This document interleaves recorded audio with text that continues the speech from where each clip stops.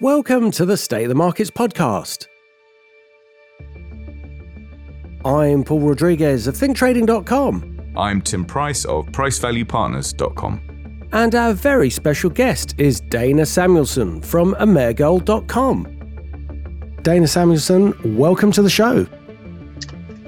Thanks for having me, guys. I really appreciate having the chance to speak with you. Now, how did you get to this point in your life where you became interested in the financial markets and it became your passion? Well, I got out of college in 1980 with a German degree, which allowed me to graduate with my class on schedule, which I wouldn't have if I had continued with my psychology degree, which I didn't want to get a degree in. So in graduating with a degree in German in 1980 was just like graduating with any degree in 2008 or 2009. No one was being hired. Inflation was sky high, interest rates were sky high, the economy was in trouble. But my brother had a job working in a precious metals and rare coin company in Houston, Texas, and they were handling tons, literally tons of physical silver because the silver price had hit a record high of $50 an ounce, and they needed someone in their vault to help work with the guy that they had as a backup. So I was hired because I could be trusted. Wow. So for 2 years, I counted, shipped, and weighed precious metals. And I got my lucky break in 1983, when the buyer for Jim Blanchard, who was the gentleman most responsible for the private re-legalization of gold ownership in 1974, was looking for a young numismatist trainee, which is a rare coin appraiser or a grader. We evaluate the state of the condition of the coins. So I was hired to be a numismatist, or I was trained to appraise rare U.S. gold and silver coins. And that led to a job at the Jim's trading desk, which led me to spend about $50-60 million of Jim's money every year in the mid-'80s with the industry, and I got to know everybody. And that's how I really got my lucky break. So if it was a kitchen, I started at the kitchen sink. And I moved my way up to line cook, and then to head chef, and then to running the restaurant, basically. Now that is some serious history. I mean, that was Bunker Hunt when they were trying to corner the market, and you were right there. Right. Yeah, I watched it. That's incredible. So the talking of frenzied speculation, we probably hadn't seen anything. Well, we've seen the .com boom and bust, which is obviously fairly massive, but I mean, that must have just been an incredible time because the information flow wasn't what it was back then, and it must have just felt like I just can't imagine that being your first indoctrination into the market. And then obviously after that there was a big correction in silver. What made you think that it was something that you should stay with, given the fact that you came into it at a peak and then it started to fall from that point on? Did you just get the bug from learning about different coins and being a numismatist, or what was it? Well, I was really more of a coin dealer or a coin trader than just a metals buyer and seller.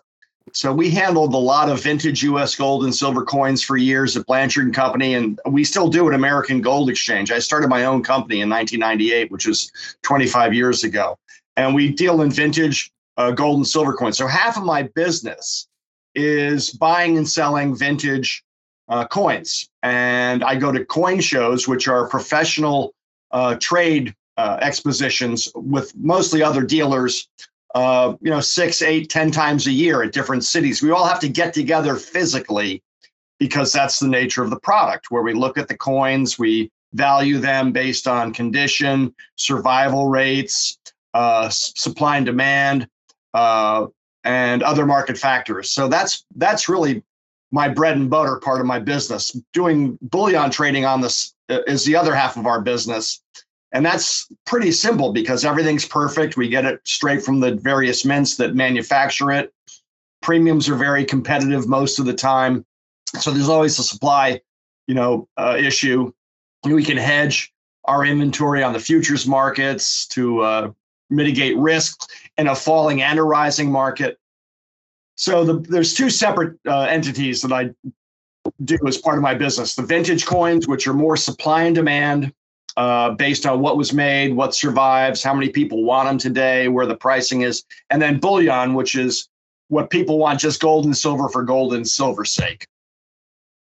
So the numismatic stuff presumably is not as fungible, or not at all as fungible as the regular bullion dealing. That'd be fair. No, actually it is. Since the late 80s, we have had some independent grading services that the dealer community has accepted that evaluates the quality of the coins. So we have a constant, which is the condition of the coins, because the coins are valued on their the number made, the number that survive, and then the various degrees of surviving condition. So a coin can be made and be perfect, but it goes into a bag with a bunch of other coins. They rub against each other. Some come out of the bag still perfect. Some come out with more scratches on them, we call bag marks, than others, and some come out with a lot of bag marks on them. So those are all uncirculated coins, but they're different states of preservation: uncirculated, choice uncirculated, gem uncirculated. And then there's different degrees of wear if they get used and put into circulation. Some have minimal wear, some have heavy wear, and then some are altered. They're either polished or they're scratched. So with grading services that establish the condition, which is really the only variable that the public has to trust a dealer on, with an independent grading company or two of them to grade these coins, it took the guesswork out for the public. And it's a very vibrant, multi-billion-dollar business every year. So that's really interesting, because that answers the question that whether the market is actually going up or down, your business would be, as you see people want to trade, they will trade as the price is going down. Maybe, they want to liquidate and buy something else. And if the price is going up, perhaps, they want to invest in it. But I tend to think of this type of investment as a very long-term buy and hold. Do you find that when the prices are going down, you get more activity, and when prices are going up, people sort of stand to one side and wait again for it to dip? Are there those type of cycles, or is it fairly consistent? Well, the public, the human condition is pretty interesting. We have a lot of very sophisticated and intelligent clients in our database. We've been recommended by some very high-end financial newsletter writers. So our clientele tends to be pretty sophisticated, and they do like to buy the dips. So especially in a rising market where we get a dip, like we've just gone through in the gold price, following the bank failures here in the U.S. in March and April, gold hit close to a record high, and now that it's dipping, the smart money's coming in and taking advantage of that. On the other hand, we have a lot of clients that aren't as sophisticated that tend to chase the market. So we tend to get more buying activity overall when the market's running higher, but it's usually bigger, small orders in bigger volume. We tend to get big orders in small volume when the market's in a dip. Follow me? Yeah, I do. Yeah. And as far as, sorry. I was going to say is, without wishing to sound disparaging, which is definitely not the case, would you describe any of your clients as doomsday preppers? Yes. So we have a wide variety of clientele. We have people that don't trust the government at all, that are very worried about the financial system. You have clients that trust the government? Some, but not many. Well, we cater to as many different people as we can do business with. Why limit ourselves? So, and we run into all types. So we have it from the gamut of people that just don't want anything to do with the government. They want their money out of the system. They want something that they can hold, that they can trust. Gold and silver have no counterparty risk. And it's one of the only assets that's immediately liquid to a ready buyer when you present it for sale. virtually every other major asset class in the world has counterparty risk or some liquidity issues at times. Real estate's a great hedge against inflation, but real estate is not liquid. And there are times you can't get a loan against your real estate when the banking standards tighten up like we're going through right now in the US. It's harder to get a loan, even though that the rates are high. So, my clientele is a lot of wonderful people. We have a lot of small business owners, that are independent thinkers that, want to have a hedge. And then we have, very wealthy people as well who just, want to have a portion of their assets out of the system. Have you ever seen a financial market or a financial environment as wild as the one we're currently living through? Well, it just keeps getting wilder by the year. It's crazy. Since the great financial crisis and the U.S., the Fed deciding to be the backstop of the world, we haven't had what I would call free markets. We've had more Fed-controlled markets than ever. Potemkin markets, some might say. Yeah. We haven't allowed for businesses that should fail to fail because they would damage the system too much. We've got more and more assets concentrated in a smaller space. Well, we 5 or 6 gigantic banks in the U.S. where we used to have a much more vibrant, medium-sized and large-sized banking business. So, and the wealth is concentrated. 50% of the wealth is in 1% of the population. And more importantly, we haven't allowed the system to clear out the steam like we have had in the past with the governments around the world stimulating, making sure that the failures that should happen don't happen. And it just keeps popping bubbles up, and the bubbles just keep getting bigger because they can print more and more money at will. And that's what they've been doing. Look at the debt loads around the world. They're all at record levels, no matter where you look. Does it not seem to you, as it certainly does to me, that we seem to be perilously close to the end game of this whole sequence? Well, I hate to be that guy, but I've never been more worried about the financial system holding together than I am today. With the U.S. debt at 32 trillion now, and our debt just jumped almost $1 trillion in a month now that the U.S. Debt ceiling has been resolved for the time being. But think about this. Between the 1790s and 1996, the U.S. accumulated $5 trillion in debt by 1996. Since then, 28 years later, our debt is 6 times higher, multiplied sixfold. And when you get a chart that starts to go parabolically higher, that's typically when things break. And now we've got higher interest rates. So the debt service just for the U.S. debt has gone from $500 billion a year to over $1 trillion a year. It may be $1.5 trillion a year, more than defense spending here in the U.S., which has never happened before. We're close to a debt spiral that will be unrecoverable without a serious devaluation of the dollar, the purchasing power of the currencies, which is what, of course, inflation is, or something breaking.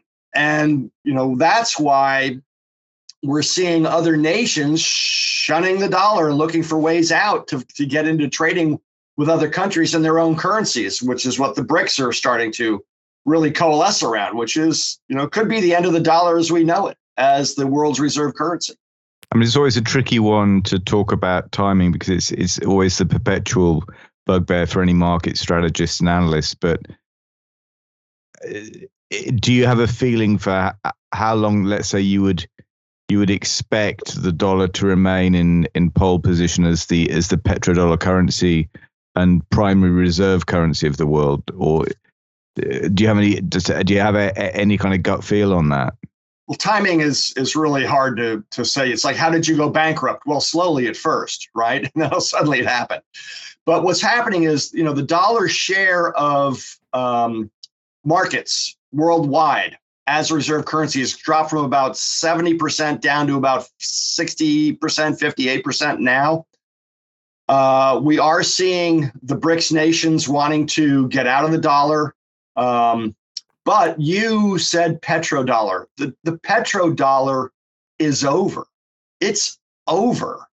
And that to me is the biggest change that we're seeing right now. from 1974 until 2022, Saudi Arabia sold oil worldwide in dollars. And at Davos in this January, February in 2023, just 6 months ago, they said that they would take other currencies. And they're selling oil in yuan to China. But more importantly, China has become Saudi Arabia's biggest customer. They buy more oil from Saudi Arabia than they sell to, they sell more, China buys more oil from Saudi Arabia than the US and the European nations buy from Saudi Arabia. And remember, at a point in time in 2016, the US was a net exporter of oil. So all Saudi Arabia is really doing is they're pivoting from their old best customer to their new best customer. And they're doing it in a meaningful way, investing tens of billions of dollars in several major petrochemical facilities in China. And now so the petrodollar as we know it is actually over, although I don't know most people realize it at this point in time. It's coming to a dramatic close right now. The question is, what other currency will be viable if there's a challenge to the dollar in earnest? And, world reserve currency status tends to outlive the peak of the power of that country. Because you could argue that the UK and sterling had that privilege until the end of the Second World War. Right. But Britain's power, excuse me, gentlemen, clearly was waning, at the end of World War I, going into, in that space between World War I and World War II. But we've got a lovely flag. I mean, you can't take that against us. No, nothing personal, gentlemen. Nothing personal. No, we're all for facts here. There's no egos at all. But yeah, you're absolutely right. I mean, talking about the way that the dollar is moving, just in the very short term, we've seen it lurching lower. And this is with the expectation that the Fed are going to raise by 25 basis points next week again. I know we're getting into sort of very micro analysis here, but what it seems to me, looking at, I'm a chartist, so I look technically at what's going on, and I think it looks like the dollar's going to be going down quite aggressively, which is something we've been talking about on the show for quite some time.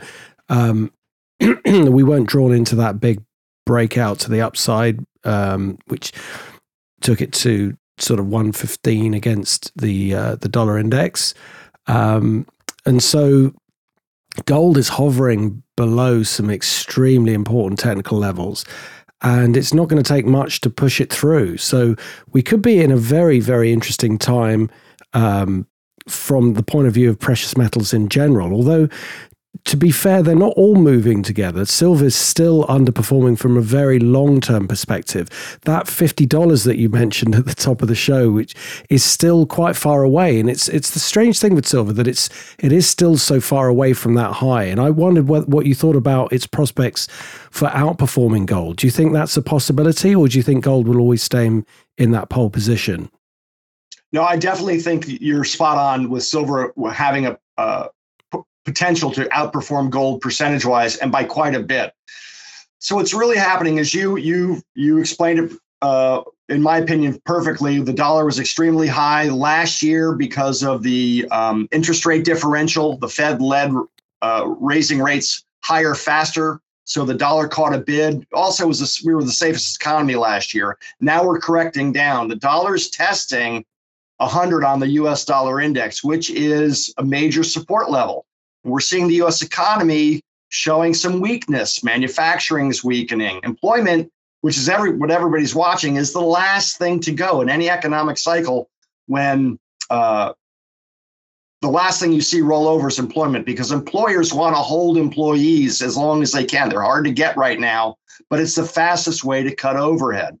So what's been happening in the bigger picture, let me step back a little bit.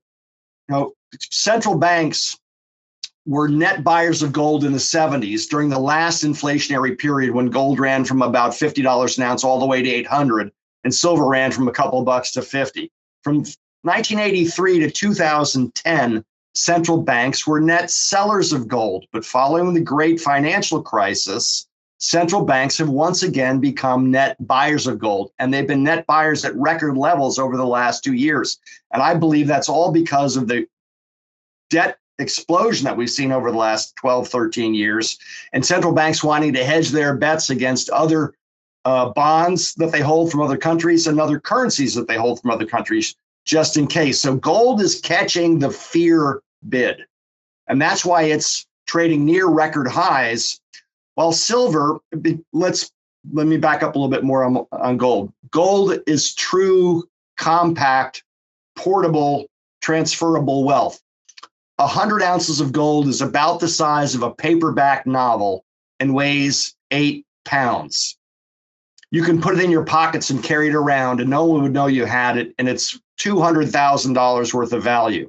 That same $200,000 worth of value in silver, you'd need a wheelbarrow and a couple of really big muscular guys to carry this stuff around. It would take up a lot more room, which is why gold is catching the fear bid, because of its ease of storage and compactness. Now, silver tends to lag when gold runs, but then it can play catch up with a vengeance. So when we went through the last easing cycle, which was modest in 2019, when bond yields fell and the Fed cut rates in response to a global economic slowdown, gold went from about finally over a 1375 hard top that it could not get past for 6 years following the great financial run and correction, all the way to about $1,700. Still, silver languished at under 15. Then COVID hit, and gold ran from about 1,600 all the way to a little over 2,000. Silver still lagged and couldn't get over $18, but when it finally took off, it went to 29 on a bullet, which was like a 40% gain. So that's the kind of move that silver will make when gold leads strongly enough. And right now, gold is still catching the fear bid. I think at this gold price of around $1,950 an ounce, silver should be $35 an ounce, not $25 an ounce. And if you measure the silver value to gold using the gold to silver ratio, which is simply dividing the gold price by the silver price, the ratio today is about 83 to 1. I could be off by a point or two. That ratio on average over the last 20 years has been about 65 to 70 to 1, which means silver is undervalued relative to gold, in my opinion. So silver lags and then it plays catch up, and it can disappoint you. But we're also seeing silver in physical supply deficit now because of the need for silver in EVs and solar panels. There's more and more need for it. And there's really not a lot of great silver mines out there. Silver tends to be mined more as a byproduct of mining other metals. So I do like silver as an investment opportunity at this price, especially relative to gold. I think it's already undervalued by about 30%. And I think if gold does what I think it'll do on the next easing cycle, which is when gold really can catch a strong tailwind, when interest rates fall, when bond yields fall, gold loves that. Gold gets to $2,200 to $2,400 like I think it could. Silver will be probably north of $50 an ounce, would be more than a double right now, where the gold price might be a 10 or a 20% gain.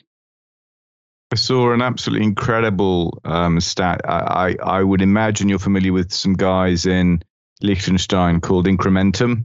Yes. They do this in Gold We Trust report, and Ronnie Sturfley. There's a slide of theirs that we've liberated for some of our own presentations. And it's a chart of market capitalization in billions of dollars as at end May 23. The silver mining industry does not basically appear above the y-axis of this chart. The gold mining industry appears a bit. Then you've got the S&P 500 energy sector. I'll leave the next one till last. You've got Apple. So the market cap of Apple was, at the time this chart was done, $2.7 trillion. And coming in at $1.7 trillion was the combined total of silver, gold, copper, precious and diversified metals mining industry stocks. So, in other words, at the time this was done, which is only a month ago, you could buy Apple, or you could buy every company in the silver, gold, copper, precious and diversified metals mining sector and have $1 trillion left over. I don't know about you, but I find that just a staggering comparison. I mean, that's not to downplay Apple, but you can't have Apple products without silver, for example. No, I agree. The amount of wealth that has been created over the last 20 or 30 years because computers have allowed us to just exponentially enhance our ability to grow wealth is off the charts. And the amount of wealth that's out there to buy real tangible assets like real estate or physical precious metals or oil, for example. I mean, it's crazy how much money there is. What Bill Gates could probably buy a small island in Greece if he wanted to. It's crazy, right? You mentioned the word, what was it, tangible, but I'd say also the word enduring is relevant, because this market condition to me feels almost identical to, if I was going to pick a time in history, it would be March 2000, the tail end of the first dot-com boom, when valuations in a tiny part of the market become just unsustainably, extraordinarily gargantuan, just off the scale, and then they collapse. So it strikes me that, I mean, I appreciate we're going slightly off tangent because we're talking about stocks rather than precious metals, but the level of overvaluation of a tiny fraction of stocks, let's call them the FANGs, the so-called FANGs, Facebook, Amazon, Apple, Netflix, and Google. They are so at odds with everything else that's happening in the economy and the rest of the stock market in the US and the rest of markets everywhere else in the world. It's like the ship has gone down and there's like half a dozen survivors that are bobbing above the water, but even they're not going to last forever. The mismatch between valuations there and valuations and everything else just seem unbelievable to me. Oh, I agree with you completely. Hasn't the market, the markets here in the US are led by just 5 or 6 or 7 companies that are showing real gains and the rest are underwater. And that's not my area of expertise, but that's my general observation. And I think it goes back to your comment a few minutes ago about Apple. Everybody has a smartphone today, right? And what's it all made us? Short attention span, theater. That's what we have. No one's doing real homework anymore, real drilling down. We're all paying attention to headlines. Before, when information wasn't so easy at your fingertips, people really had to work to get the right information, which meant they did their due diligence. Now we just look at headlines. So that would lead to me the general public's, what would I want to say? Distraction, I would say. Yeah. They're distracted and they're too focused on things that don't matter about anything in the real life. It's like we all are watching television all the time now. Yeah. And there's some and we're not really learning anymore. Well, that's true, because it's almost like to learn, you have to actually shut yourself off from quite a lot of noise. And it's hard to do that. If you've got a phone, you'll be pinged all throughout the day with messages, which are messages from friends and family. On top of that, it's messages from whatever sort of Netflix company or whatever it might be, that something else has come out. Plus news headlines, plus all the social or unsocial media platforms, if you want to call them that. So we are drawn into it in a way that it's almost impossible without completely turning off your phone. And it does make it hard to concentrate your mind on something, which is why I love doing these long form podcasts, because you can get to the heart of the matter of working out complex issues. And even if you don't agree with the person you're talking to, you get the time to discuss it and to actually think about it. But you're absolutely right about that. And the whole area of numismatic coins, I'm absolutely fascinated by that you learned all about that. How did you learn to spot a fake, for example? And how would you know? I'm guessing there must be a scientific way of telling that a bar of gold isn't covered in lead covered in a veneer of gold due to its weight. So there must be a way of knowing that. But there are people out there who buy their coins on eBay, and I think that's a very dangerous thing to do. I think you got to know your coin dealer. How does an expert spot things without giving any trade secrets away? Well, that's a broad question. So give me a couple moments here to go through that. Number one, I learned by doing. I was taught, mentored by people that spent a lot of time with me explaining why a coin was, the surface condition of the coin was this or that. And this was before those independent grading services came up. So when I used to go to coin shows, we didn't really grade the coins by condition. We just priced them dealer to dealer. And my mentors would tell me, okay, go spend $5,000, buy coins, and I'd bring them back to our table at the coin show, and then they'd go through them, and then they'd tell me, okay, now go sell them. Oh, wow. And if I lost more than about 10%, that's when I knew I made a mistake. I missed something. So that's really the school of hard knocks, and I learned by doing. Now, about 5 years later, the grading services came to be, and they took that part of the learning curve out. So there's a lot of coin dealers today that don't know how to grade coins outside of the independent grading services. So I'm old school that way. Now, if you look at enough coins over time, you can just tell by the appearance of the surfaces, the shimmer, the mint luster, the detail of the design elements, that something's not right. Counterfeits tend to be a little mushy. The color tends to be a little off. And I remember, when I first encountered some modest counterfeits back in the day, I'd ask my mentor, why is this one bad? He goes, it just looks funny to me. Sometimes it's just really hard to say specifically.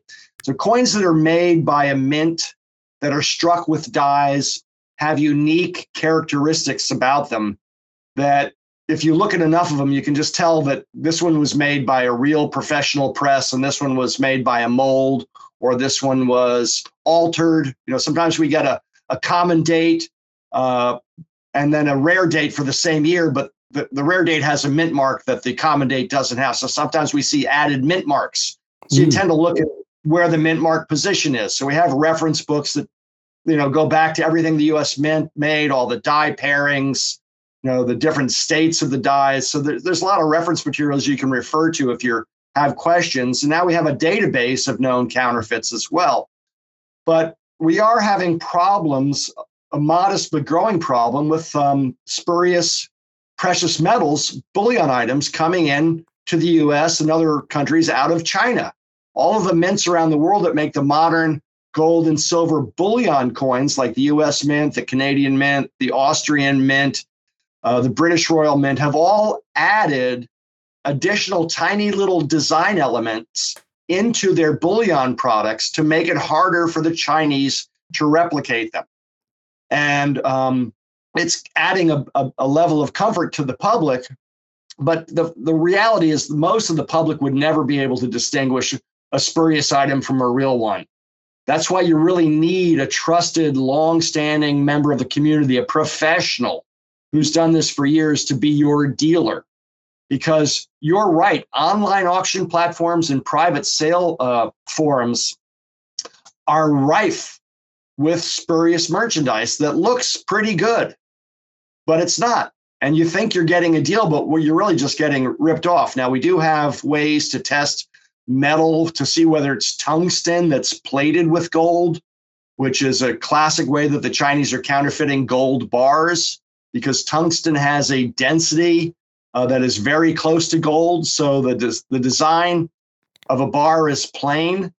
It's easy to replicate the look of the design, but the dimensions of the bar are always a little bit different. They may be the right length and height, but the width is always a little thicker. So these are the things we look for. And we have testing devices that we as professionals, we can buy that are expensive, that the layman or the public, it's not affordable for them. So maintaining the integrity of the product has been a bit of a challenge over the last 5 or 10 years because of this problem. In fact, when I was president of the Professional Numismatists Guild, which is the leading organization of rare coin dealers here in the United States, in 2016, this problem came to us, and I conceived of and helped to establish the Industry Anti-Counterfeiting Task Force that has grown to work with Professional Numismatists Guild members all over the country, the Secret Service, and Homeland Security to interdict shipments coming into the U.S. and identify them as fraudulent. And then we have a numismatic crime information center that helps to go after the bad guys and, seize the merchandise and get people through the judicial system to prosecute them. But the fact is, the stuff's coming in from China and there's nothing we can do to stop it. We can just slow it down and try and make the public aware of it. But that's why it's really important that you do business with a long-standing member of the community who knows what they're doing. You must have some stories to tell. I do.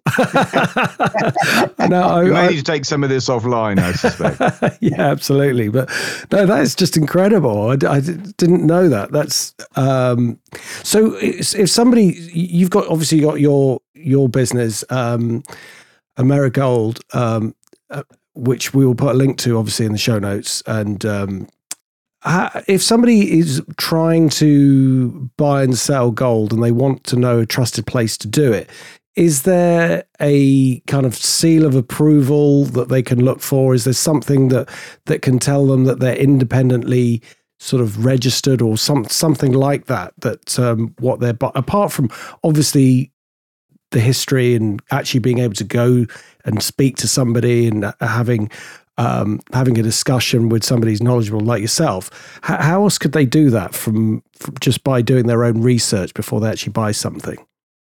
Well, the problem with our industry is we're unregulated. So anybody can be a precious metals dealer or a rare coin dealer tomorrow if they want to be. No way. Yeah, that's true. Here in the U.S., that's the way it is. Oh my God. And when we get into to be fair, anyone in the States can be president, as we've now discovered. So I won't touch that one. But it's true. Anybody can be a precious metals dealer. And when we go through these, our markets tend to be kind of feast and famine. So when we go through these famine phases, we tend to weed out the people who are opportunists who come into the marketplace. But when we get into better markets where the public really wants to get involved, then the opportunists tend to pop up. And we see two problems. The much greater problem are companies that just simply charge too much, way overpriced. And they get a famous aging actor or financial celebrity to be their spokesperson on television, and they get people's trust by selling the common bullion items that we specialize in at common prices. But once they gain their trust, they start to sell them scarcer stuff or harder to find merchandise at exorbitant prices. So aggressive pricing tends to be one problem. Counterfeits don't tend to be a big problem, but they're out there. So if people want to buy physical precious metals or vintage coins, the tool that everyone has at their ease of fingertips today is the internet. Just do your due diligence. Look for people that have been in the business a long time. Like I said, I'm a professional numismatist guild member, P&G. We have about 350 active P&G members in the country today. We have to be voted into the organization. We have to have financial wherewithal. And most importantly, we have to agree to binding arbitration. So if you and I were to have a dispute over pricing or genuine quality of the merchandise, instead of taking me as the dealer to court, you could take me in front of a jury of my peers who would make a decision that's based on what is right to protect the industry and to protect the clients.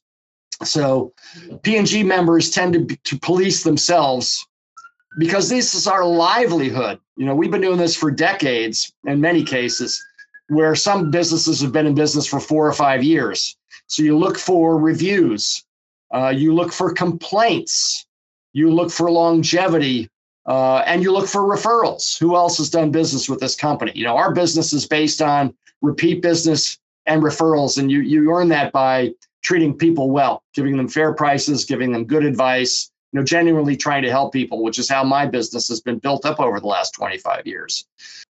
And there's a lot of very generic websites out there that when you try and drill down who are the people behind it, it says nothing, but our customers are our most important asset, and there's not even really an address that you can check on. So you really need to do your due diligence, but it's easier now than it's ever been. And if you really see any complaints whatsoever especially multiple complaints, just find another person or another dealer to do business with. There's many good choices out there, but the way to sidestep most of the potential problems are to search out professional numismatist guild members. We tend to be the leaders in the industry with long-standing businesses and experience and trust. And physical premises, would you say, is that important? Well, we're a national mail order business. So we have an office in Austin, Texas. We don't have a coin shop like you can walk in and look over the counter and stuff. I never wanted to do that. And this is part of the teaching that I learned from Jim Blanchard back in the 80s, that this is a good business model. So physical location really doesn't matter that much. It's more the reputation of the dealer. But we do a lot of local business with people by appointment.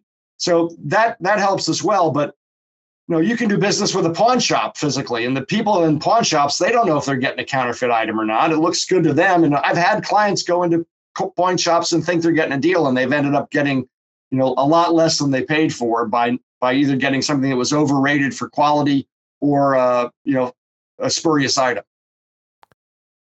Right. And one of the American Eagle coins was it 1930s that was the one? Yeah, I've got a vague memory of that, but you're gonna have to tell me that those are the valuable ones. Have you ever actually got your hands on one of them? Yes, I have. So, do you have a moment for the story? Please, love for you to tell it.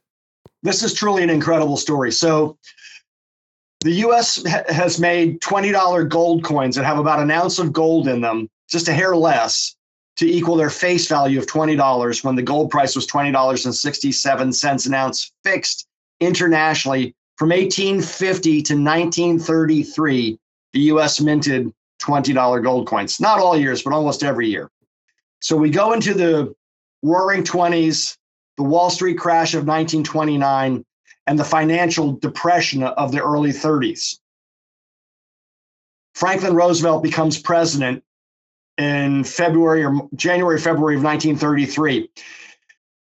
During the spring of 1933, the U.S. Mint made 445,000 $20 gold coins dated 1933, but they never left the Philadelphia Mint and were placed into the banking system. So there was a jeweler in Philadelphia at the time who went down to the Mint and got one of the employees, this is what we suspect, got one of the employees to swap out 20 of these or 40 of these older $20 gold coins minted prior to 1933 for 1933 dated coins. So some of these coins got out of the Philadelphia Mint because when they melted them all, they had the right amount of ounces. But then 1934, 1935, 1936, these individual 1933 dated $20 gold coins started popping up into the market, one or two at a time, and being sold for $30, $40, $50 a coin, double or more of their face value as collector pieces. Well, there was a young Secret Service agent back in the day who wanted to make a name for himself like J. Edgar Hoover was with the FBI. So he decided that these coins were not they were never released by the Philadelphia Mint. So they were not authorized. So he started to confiscate them. Well, King Farouk of Egypt, prior to this, bought one from the leading numismatist of the day, Max Mell, a 1933 dated saint, because he was a coin collector. And he wanted to make sure it was real. So he had Max Mell send it to the Philadelphia Mint, who agreed, yes, we made this coin. And a letter of authenticity went with the coin via diplomatic pouch to Egypt, where it rested in King Farouk's collection for decades. Well, he died, and the coin was sold to a dealer in London who was going to sell it under the table to a dealer here in the U.S. in 1999 at a coin show for $1 million. And it turned out that the U.S. dealer's client was really the Secret Service. They were trying to suss out one of these coins, and they confiscated King Farouk's pedigreed 1933 saint. Well, the dealer in London said, hey, U.S. government, you already said this one was okay to own. You sent it by diplomatic pouch to Egypt. So please, can I have my coin back? Well, over about a 5 or 6 year period of lawsuits, the U.S. government finally agreed that, yes, we'll make this coin legal to own. We'll sell it at auction, only we'll split the profits. So the dealer in London got half of the money that the coin auction for, and the U.S. government got the other half. But this was then the only 1933 $20 gold coin that was legal to own. And it sold for almost $8 million in 2007 to Stuart Weitzman, who was the shoe manufacturer here in the U.S. who made ladies' high-end shoes. It sold again 2 years ago for almost $19 million. Wow. Same coin. So a slight premium to its face value then. Right. So it's the only 1933 $20 gold coin that is allowed to be owned legally. Now, here's the sidebar. When this was negotiated and the coin was sold back in 2007, Ira Swift, the jeweler in Philadelphia, his daughter or niece, her lawyer approached the government and said, well, what would happen if somebody else had 10 more of these 1933 $20 gold coins? And the U.S. government said, well, let's see them. And they pulled them out of a safe deposit box and showed them to the U.S. government that promptly confiscated them. Wow. And I've seen those 10 coins all in a plaque at the major summer coin show on display. But that could solve the debt crisis because you just have one of those and then reprice it at like $30 trillion. Well, that's one way to do it. Or make each of them $3 trillion and there's 10 of them. That's a brilliant story. I'd heard something about it, but I hadn't had it explained that well. So thank you for doing that. And that actually brings us on to the point of, do you think that we should go back to the gold standard? Do you think that's the way to solve the problem? Because we've got an intractable problem here. It's good. The markets are going to solve it one way or the other, but whether it's a long-term solution with whatever's coming, I just don't know. Well, the scale of the financial system has gone off the track to the high side and the amount of debt that we have. So if we were to back currencies with gold again, it would put the gold prices estimated, north of $10,000 an ounce. That's how much, how big the financial system is relative to the known ounces of gold out there. I suppose it depends on how much you want it to be reserved, which is sort of an open question.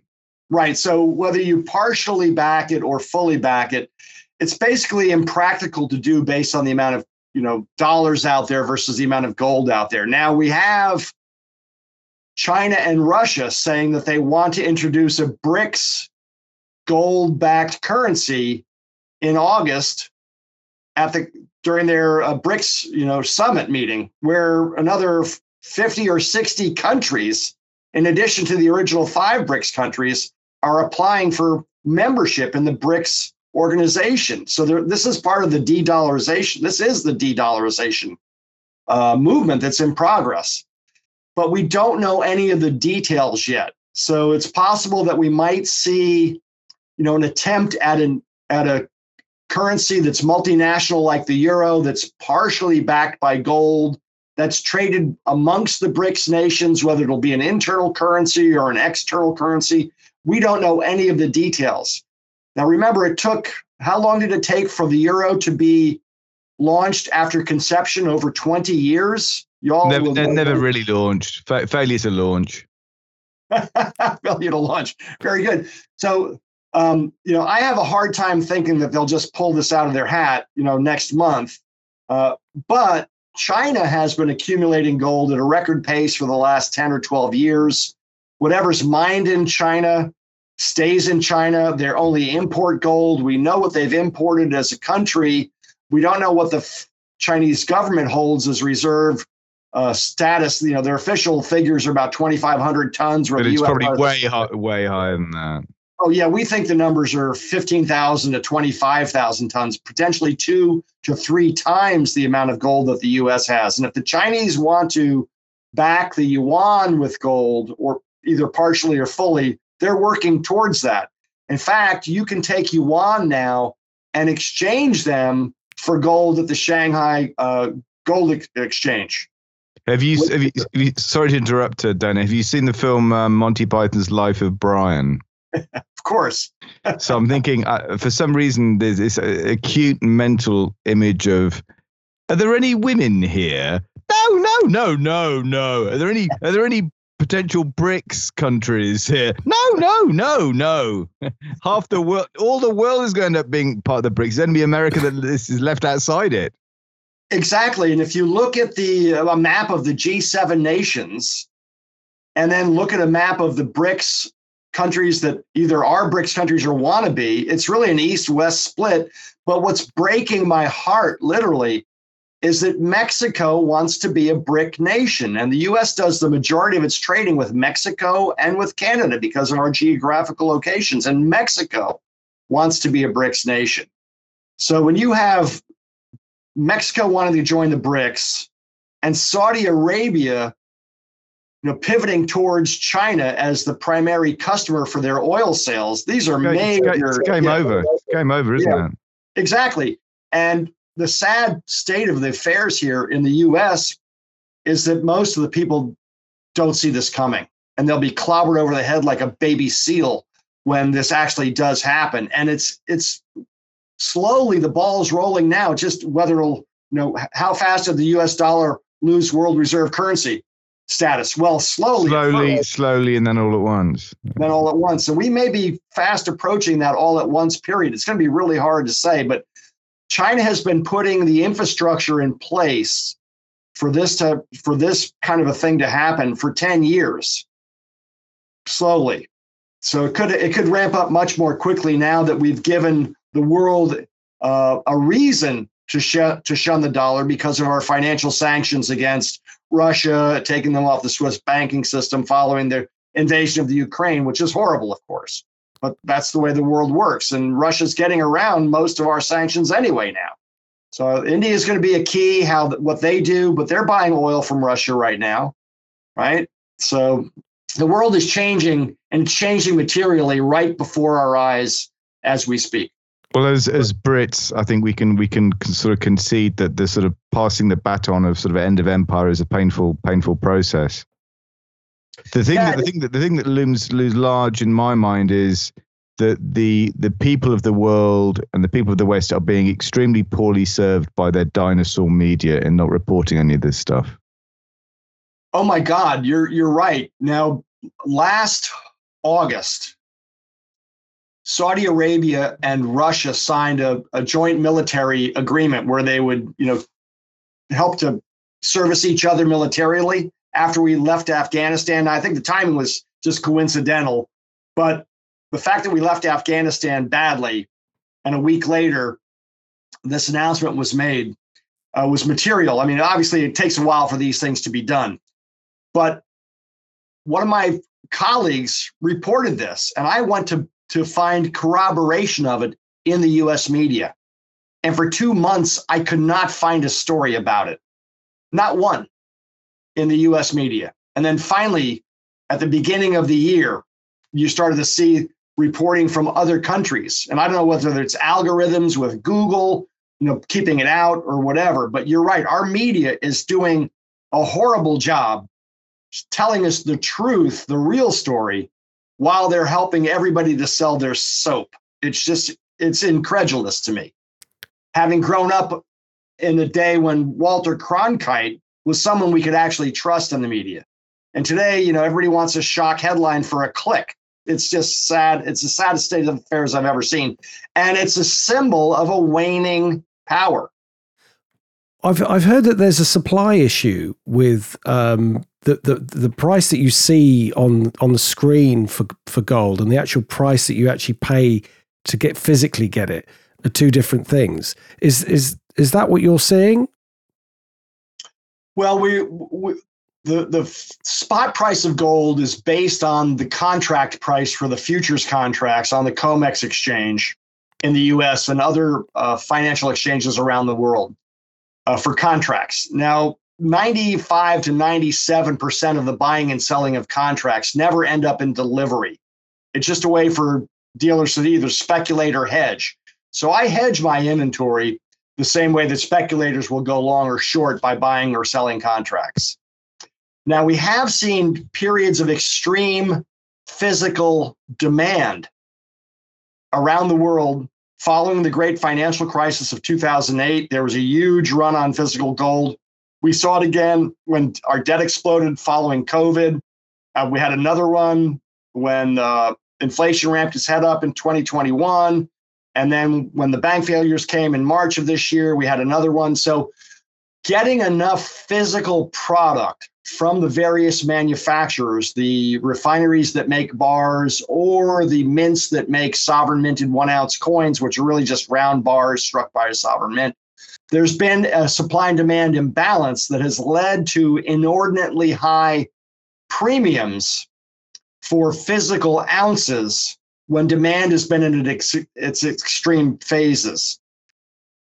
So, for a point in time, U.S. Gold Eagles by the U.S. Mint were trading dealer to dealer at about 10% over their gold value during the post-COVID period because the U.S. Mint simply couldn't make enough gold 1 ounce Eagles fast enough. Now, the Royal Canadian Mint, the Australian Mint, the British Royal Mint, they've tended to keep pace a little bit better, and the demand for their products is a little lower.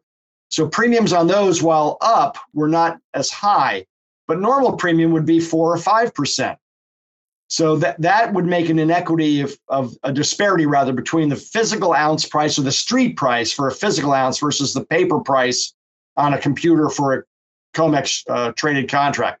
Now, we've seen it even worse in silver eagles because the U.S. Mint can only make about a million 1 ounce silver eagles a month because they don't make their own blanks. The discs that the coins are made on, they rely on one manufacturer to supply them with the discs, where in past times they've had 2 or 3 manufacturers of the blanks that the coins are struck on to supply them. Just out of interest, which is that manufacturer? I believe it's the Sunshine Mint. Okay. Right?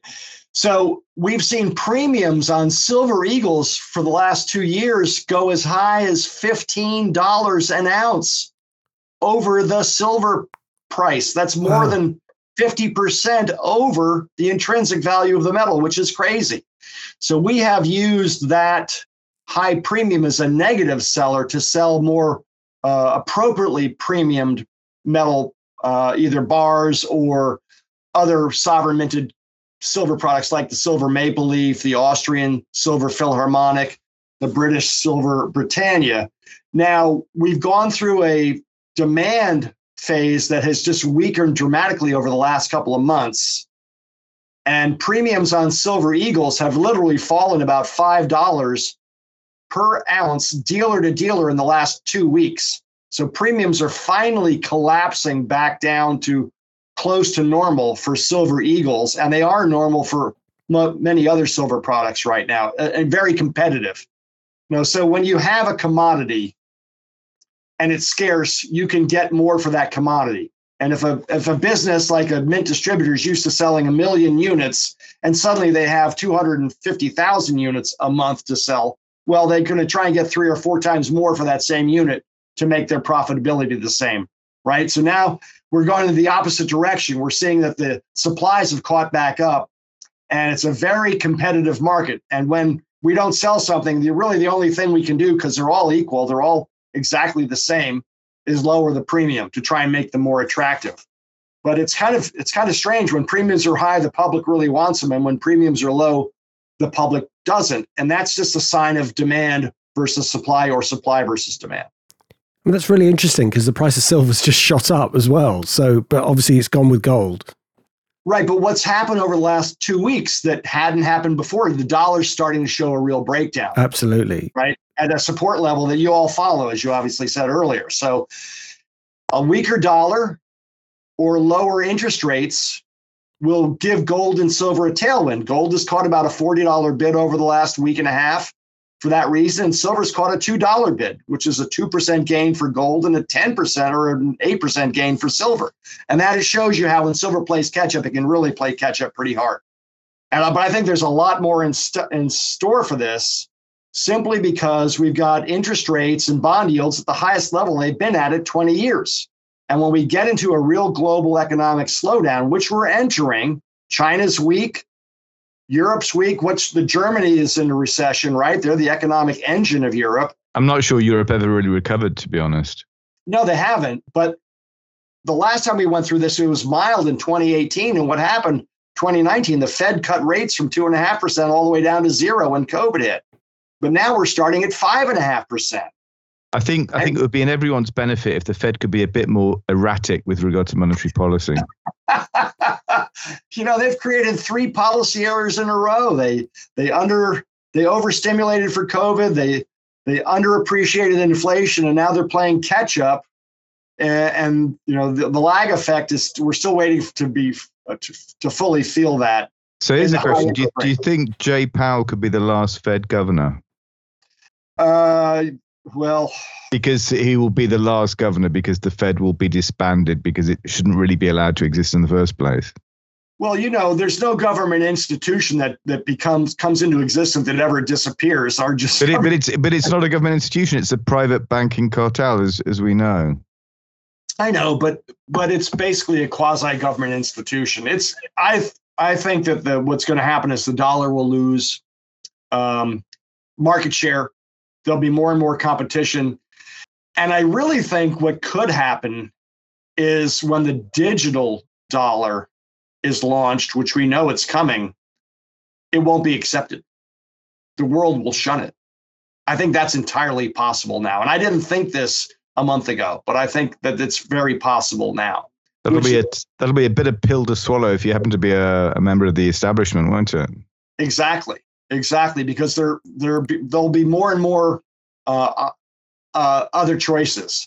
And so the real rub with world trade is how do you settle the excess currency that one country accumulates when they do bilateral trade? The difference between what I sold you and you sold me. If you sell me 10% more, well, then I've got 10% of your currency lying around. What do I do with it? And everybody's always settled in dollars. Now the world's going to figure out a way to settle either currency to currency in commodities or perhaps in gold-backed currencies. And once they get that figured out, the ability of the dollar to survive as the world's reserve currency will plummet, I believe, because the world's headed in that way very quickly now. And then it really won't matter so much what the Fed does. The great disappointment for me was always that William Shatner promised to launch Shatcoin during the giddy days of the early rise of crypto. And to my knowledge, Shatcoin was never released, but I think we could yet see Shatcoin in one form or another. Dogecoin, yeah. Well, dog money. You've let the crypto cat out of the bag, Tim. So I have to ask the question. I know. It was an effortless baton pass to you, Paul. Absolutely. So, what do you have an opinion on cryptocurrencies? Yeah, absolutely. They're here to stay. Bitcoin has survived. It had a huge speculative run, which drew a lot of people in, especially the younger crowd, 40 and under. My clientele tends to be a little older than 40 or older than that. And I have a really hard time attracting the younger crowd into precious metals because everybody has a phone. And what can you do on your phone? You can trade Bitcoin, you can trade Ethereum, or 2,000 or 3,000 other digital currencies. And the governments are going to have their own digital currency. So crypto is here to stay. And the blockchain technology is going to revolutionize how we trade things. In real estate, we're going to see titles attached to homes via blockchain. And hopefully all the title companies will go away because I've had 3 houses here in Austin, Texas, over the last 20 years as I've moved around a little bit. I bought each house from the first owner. Why do I need a title on that property, right? Why do I need to pay $10,000 to get a title insurance policy when we know who built it and who owned it first? So that's coming. Are you forced to do that in America? Sorry to cut in. Yeah. Title insurance is important here. So if there's ever a dispute when the next sale comes. But back to crypto, what crypto is really good for, and Bitcoin especially, is moving serious money over borders. which you can't easily do with regular currencies or gold for that matter. That's really where crypto has a unique advantage.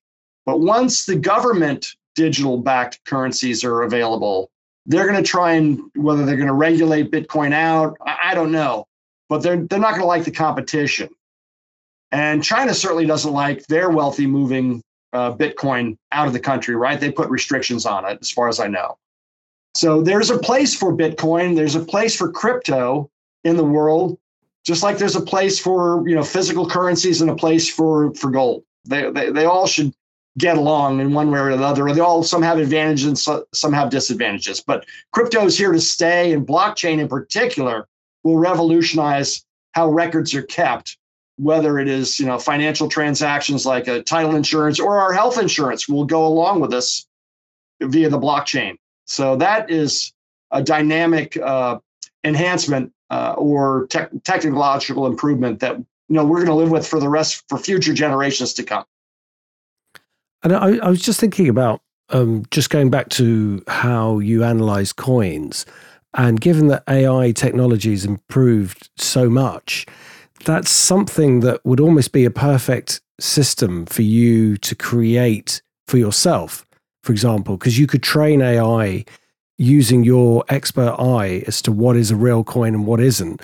And that element of not quite knowing that it's not a real coin, but you know that it's not a real coin, is the sort of thing that the technology would figure out itself as well, because you just train it on multiple instances. I just wondered whether you ever thought about using AI to kind of replicate what you're doing, or at least take a first pass at potentially a load of coins that come in and would take you hours to go through, and you could just run it through the AI and see what it throws out, and then examine it further.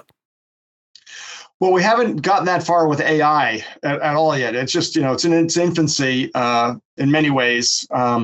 We have had attempts to have computers grade or value a coin's quality or surviving condition today using digital cameras to replicate the human eye, but nothing has come close to the point that can replace humans at this point in time. So we haven't gotten there yet. This business is, vintage coins are kind of an old school business, and modern bullion coins to that degree as well. Doesn't mean it won't happen, but it hasn't happened yet, even though we've had, computers at our backs for 25 or 30 years now, and several really expensive attempts to try and make it work. But we haven't gotten that done yet. Now, AI could add a whole new level, which might make it possible. We'll just have to see what happens, but it hasn't happened yet. I mean, the important thing would be that you need a lot of examples of the real and the fake. And I suppose you wouldn't end up with that many examples. I'm just kind of thinking aloud here to train it, because it could do a good job if you had sort of 10,000 real coins and say 2,000 fakes, and then you run it just via the pictures, it would probably work it out at a very good rate. But perhaps we're talking about such a specialist area that it doesn't have the training set in order to make a good decision. Would you say that's one of the problems?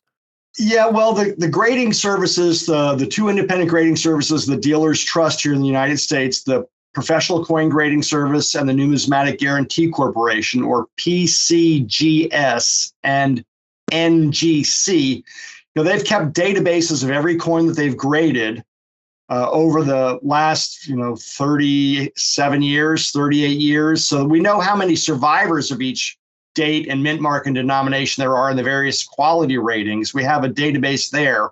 And they take pictures of very many of, especially the rare ones. So the database they have of photographs has increased dramatically over the last 20 years. But here's the rub. Pictures are two-dimensional. Coins are three-dimensional. And we haven't really come up with a way to translate the three-dimensional coin into a two-dimensional useful image for authentication and grading yet. Now, today, people that have coins that they've had, that they inherited from their fathers, their grandfathers, their great-grandfathers, great grandmothers, whatever. They can send me a digital picture of a coin they take with their phone for me to appraise it via the picture. And I can usually come pretty close to what the quality rating is or whether it's real or not. But until you hold it in your hand and really get a three-dimensional look at it, you're not going to get it exactly right. Is this something that people have to learn just from someone like yourself, or is there a way of them studying it as a profession with a professional qualification?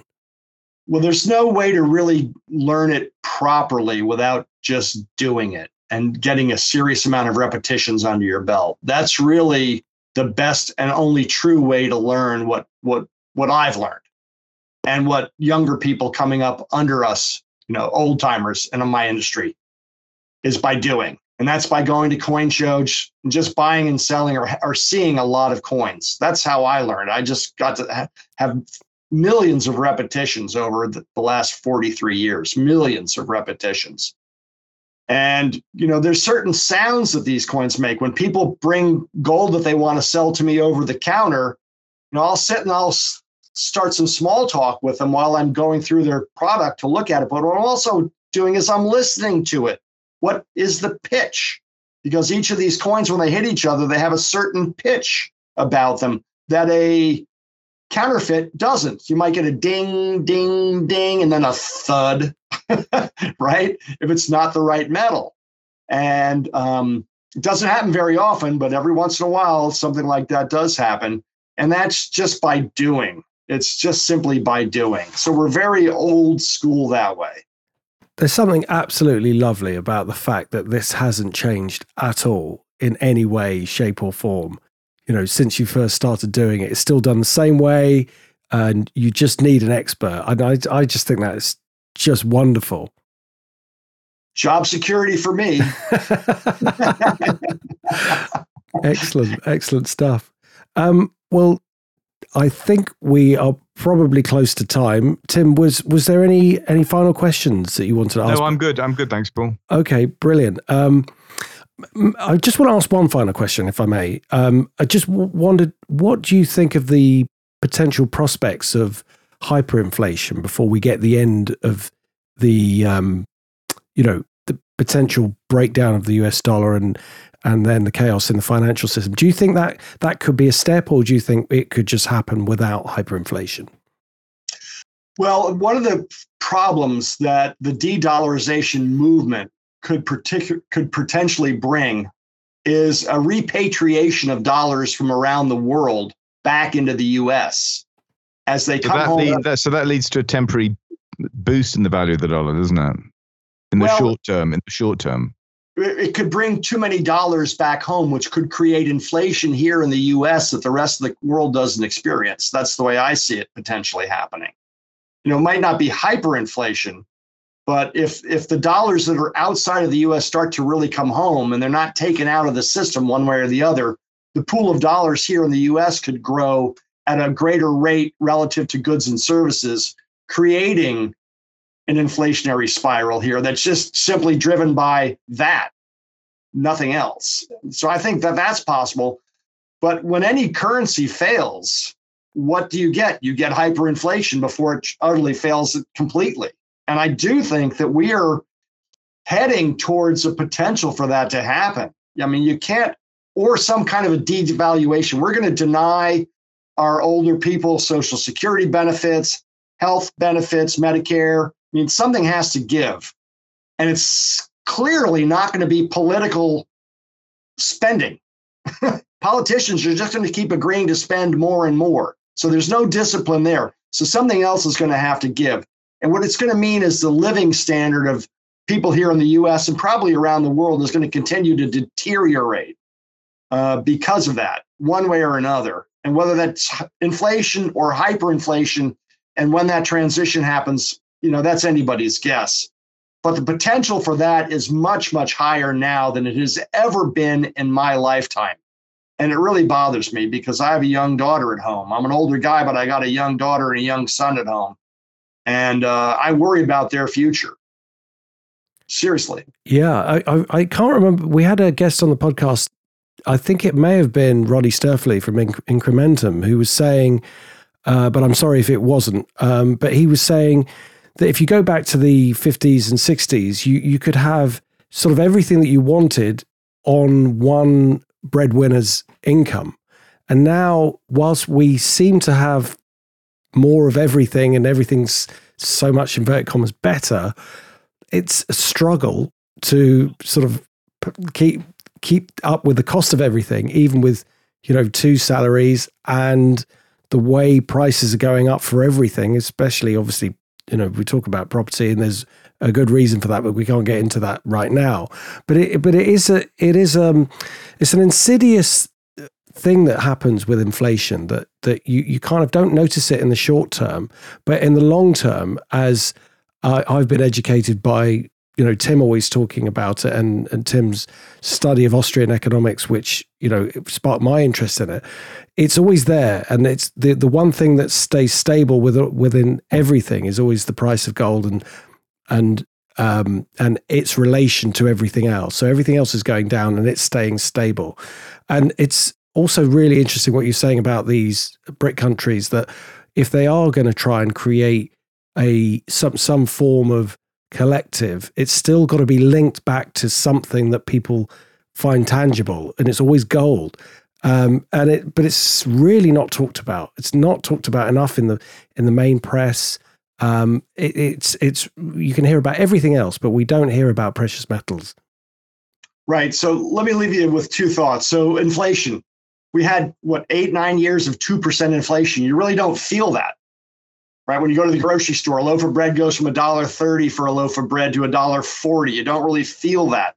But when inflation goes to 8, 9, 10% or more, in many aspects more, yeah, you feel it, because that $200 a month or a week grocery bill goes to $250 or $300. Yeah, you really feel it. And we've all gone through that over the last year and a half, 2 years. In Austin, Texas, a steak that I like to eat, used to cost me $20 at the grocery store.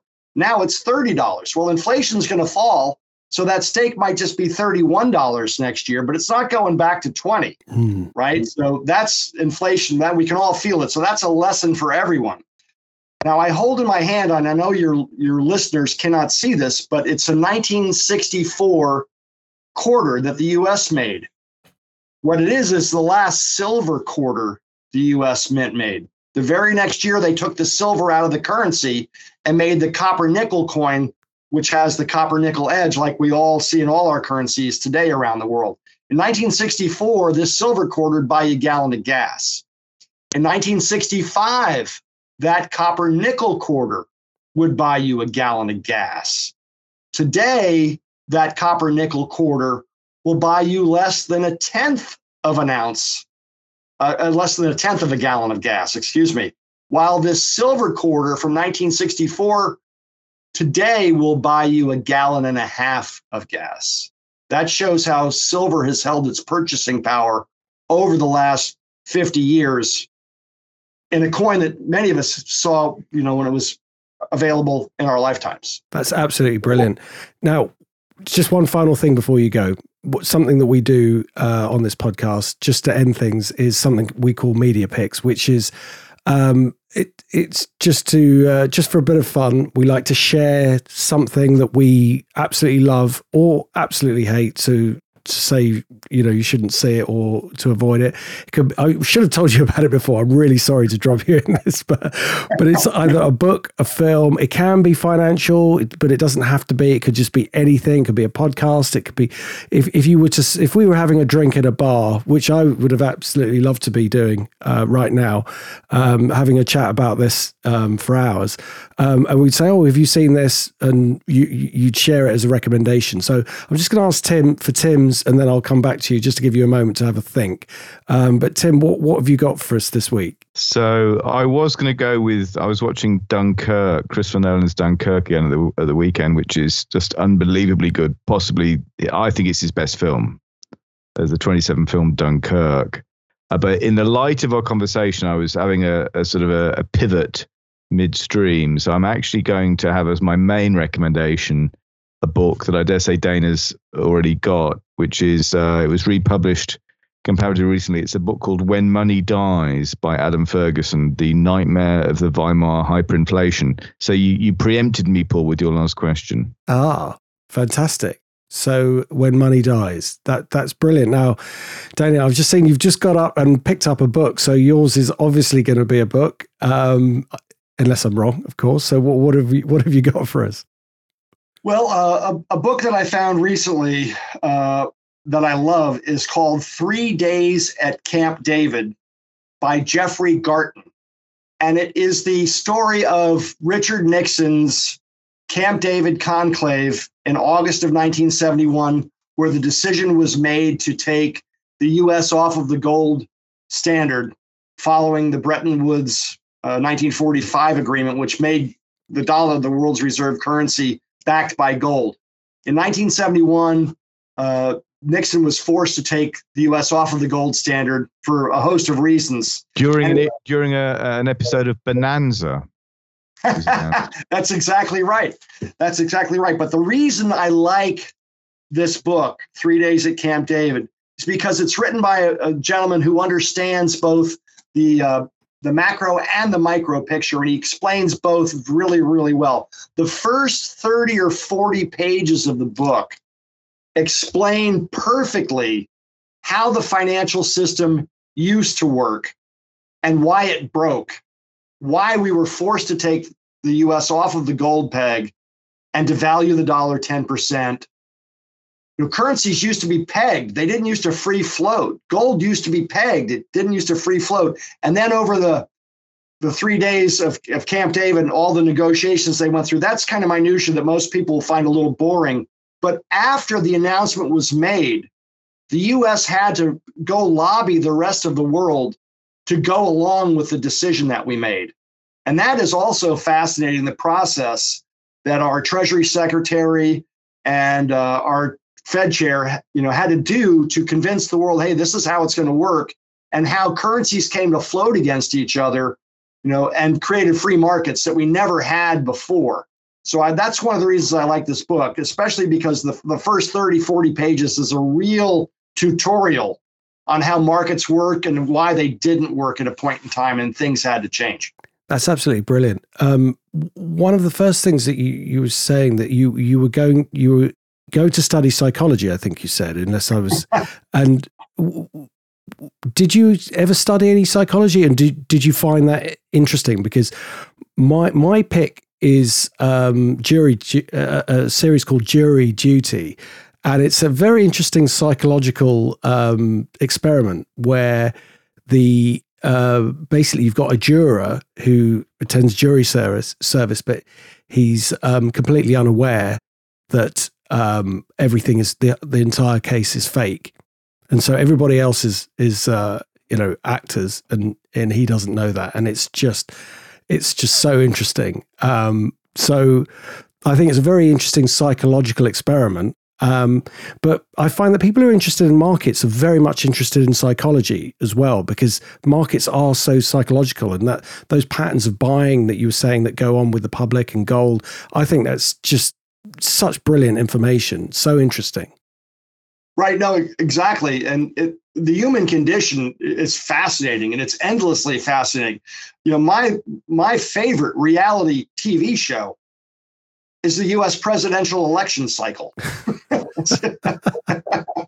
If I can add that to the list, because that is really where, it's crazy, because we don't have good choices. Someone you think is a shoo-in, suddenly they're out, and we always like something new and shiny. And here in the U.S., we tend to have an electorate now that, we crash into the left guardrail one cycle, we crash into the right guard cycle the next election. We used to have 20, 25-year periods where the Republicans controlled the government, then the Democrats controlled the government. Now we don't have any pattern, that we just knee-jerk left and right. And the human condition will always be amazing. So yeah, am I disappointed I didn't follow through with my psychology degree? In some ways, yes, but I've had a fascinating You did in your career, though. That's the thing. Yeah, exactly. Well, Dana, it's been an absolute pleasure. It's been so interesting. Thank you so much for coming on the show. Just before you go, could you let the listeners know where they can find you, your website, your handles, everything else? Yeah, so our company is American Gold Exchange. We're located out of Austin, Texas. Our website is AMERGOLD, amerigold.com. Our email address is info, INFO, @amerigold.com. We have a Facebook page. We have a LinkedIn page. We're a little behind on social media because, like I said, I'm old school, but we're catching up. So we'll have other handles in the future. That's where we are now. Absolutely brilliant. Thank you once again for your time. It's been a real pleasure and hope to have you back. Well, Paul, Tim, thank you so much for having me. It has been fascinating chatting with you, and I really appreciate the opportunity. Cheers, Dana. Thank you. Thanks, everybody. This podcast is for entertainment purposes only. Please do your own research or contact a professional advisor.